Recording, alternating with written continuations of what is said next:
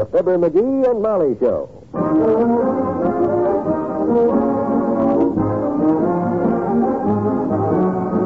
Every weekday at this time, NBC brings you Fibber, MCGee, and Molly, transcribed. The show is written by Phil Leslie and Ralph Goodman and directed by Mac Cotto.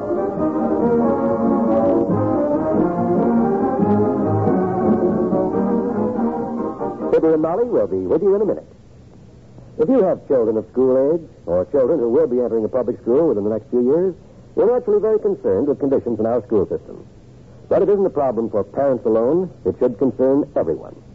All of us have a stake in America, and America's future will always rest in her children. It is estimated that by 1960 there will be 8 million more children in our public schools than there are now. More equipment, more textbooks, more schools, more teachers will be needed. To help assure America's children a proper education, join and work with local groups and school boards now. And if you want free information about the way people in other communities are improving their schools, write to this address, Better Schools, 2 West 45th Street, New York City. Remember that unless action is taken now, more and more communities in the next few years will fall even farther behind in their elementary school programs. For guidance on what steps to take, write Better Schools, 2 West 45th Street, New York City.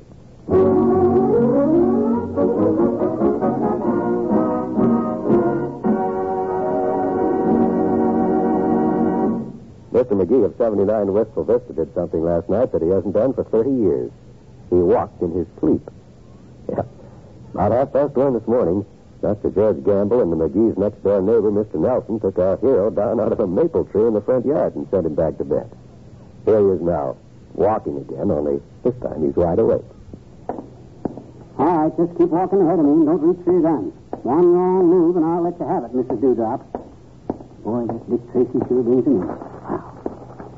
I think I'll sit out here on the front steps so I won't be bothered and finish the comics before I go on the house. Hi, Mr. McGee. How you doing this morning? Oh, hello, Les. How are you? Oh, okie dokie, thank you. How's Sally, okay? Well, she's just fine. Good. Well, I better go on the house, I guess. Molly's probably waiting for the paper.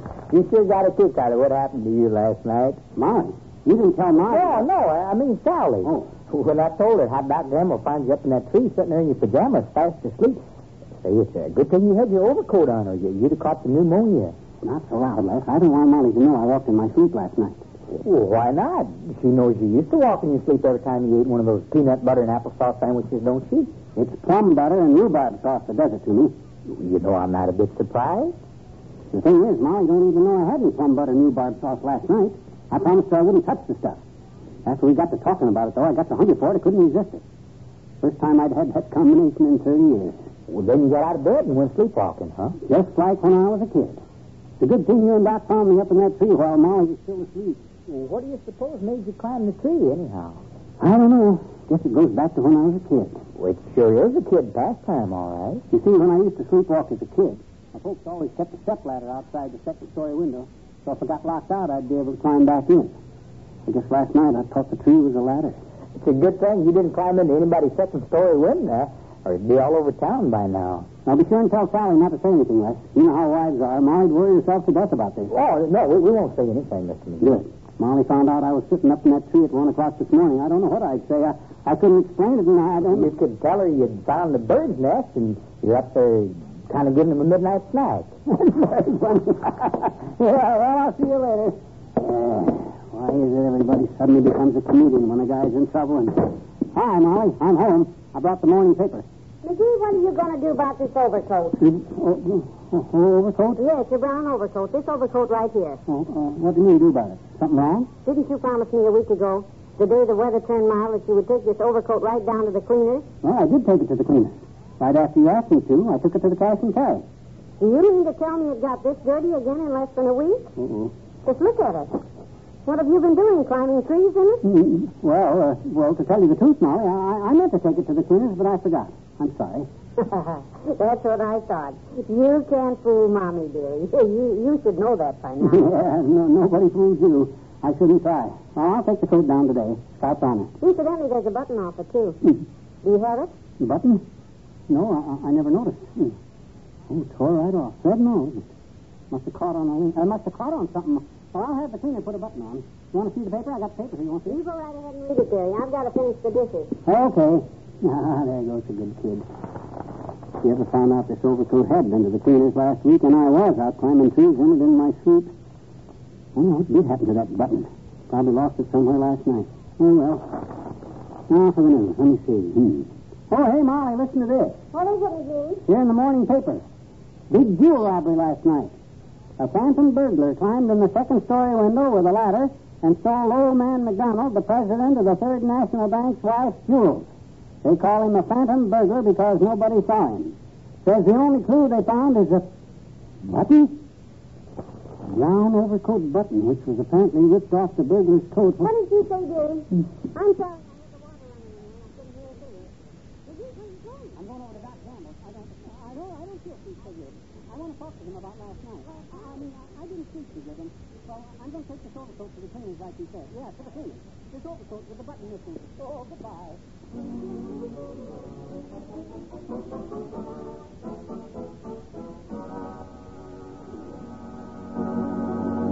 There's more fun with the MCGee shortly. Why don't you do yourself a favor? One that will help you take your dream trip. Or buy that new car you've set your heart on. You'll be on the right road if you sign up now for the payroll savings plan where you work. On the plan, you'll be investing regularly in United States savings bonds. You'll be saving money and earning extra dollars, too. Because when your savings bonds mature, they pay you back $4 for every $3 you put in. $100 for every $75 invested. Even more if you hold them longer. That's a handsome return for your money. One you can get without skimping a bit. You see, the payroll savings plan is the easy, automatic way to save money. Your employer does everything for you. Saves your money, buys your bonds, even hands them to you. All you do is watch your stockpile grow. And the happy fact is that you'll be surprised how soon it grows if you start saving regularly on the payroll savings plan. Make tomorrow's dreams come true. Invest today in United States savings bonds.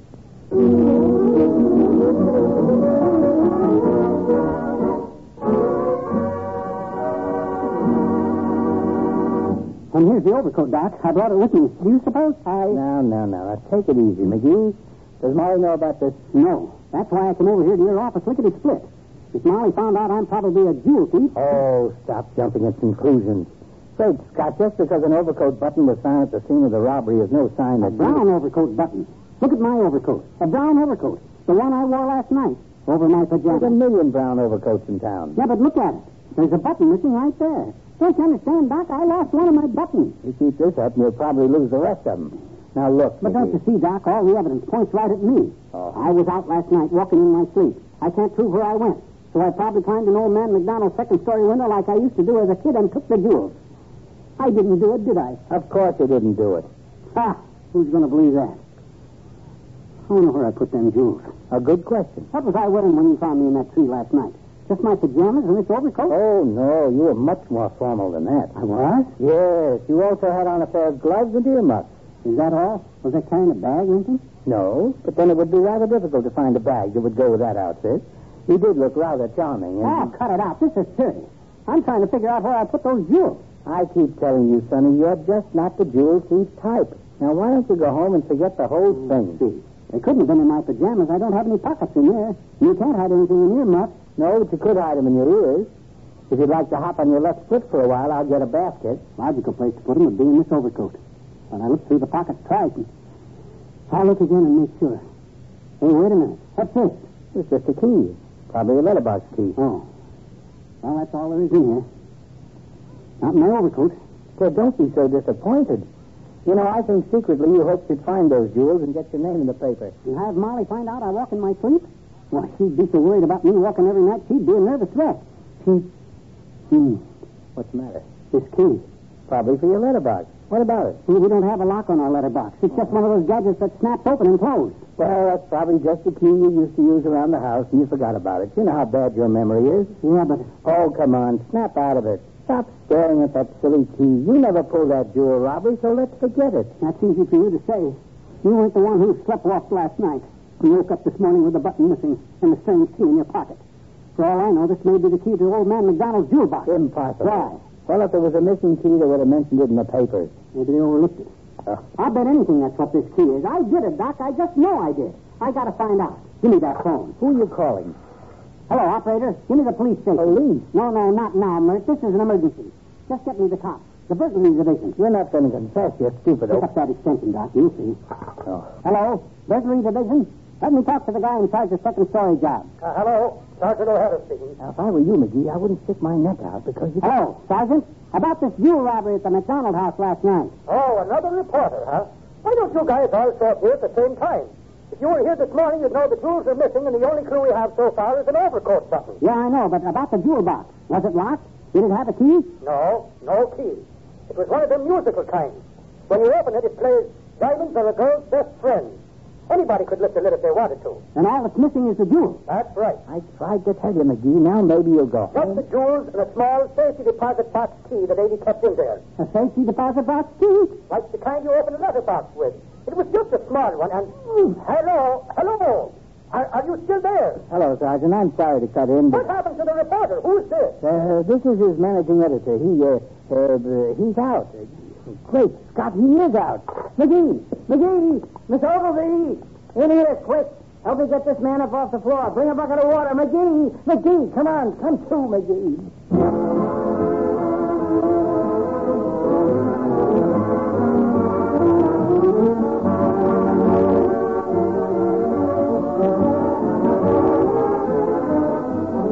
We'll say goodnight to Fibber and Molly in a moment.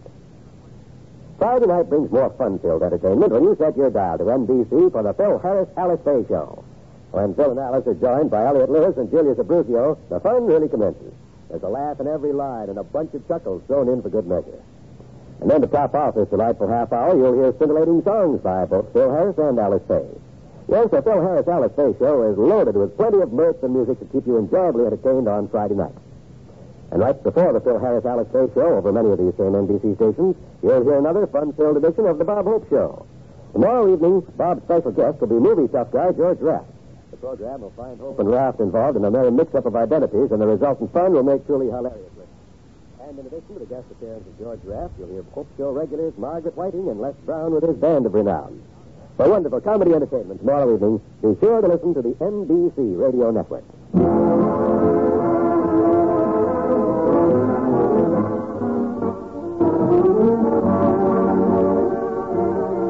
There's an interesting story in this magazine, McGee, by a young author. Yeah? It's all about a jewel thief and how he worked. Mm-hmm. This author was turned down on his first story, but the magazine's bought this one. Makes him a sort of a second-story man, I guess. Don't you get it? Second-story man? Ain't funny, Mrs. McGee. I thought it was cute myself. Good night. Good night, all.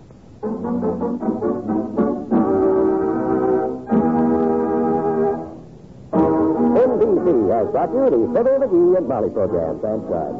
With Joe Thompson as Sergeant O'Hara, Arthur Q. Bryan as Dr. Gamble, and Robert Easton as guest.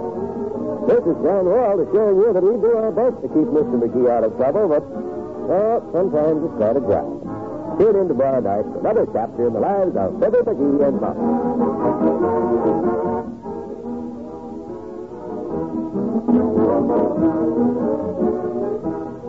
This Saturday, hear your road show with Bill Cullen on the NBC Radio Network.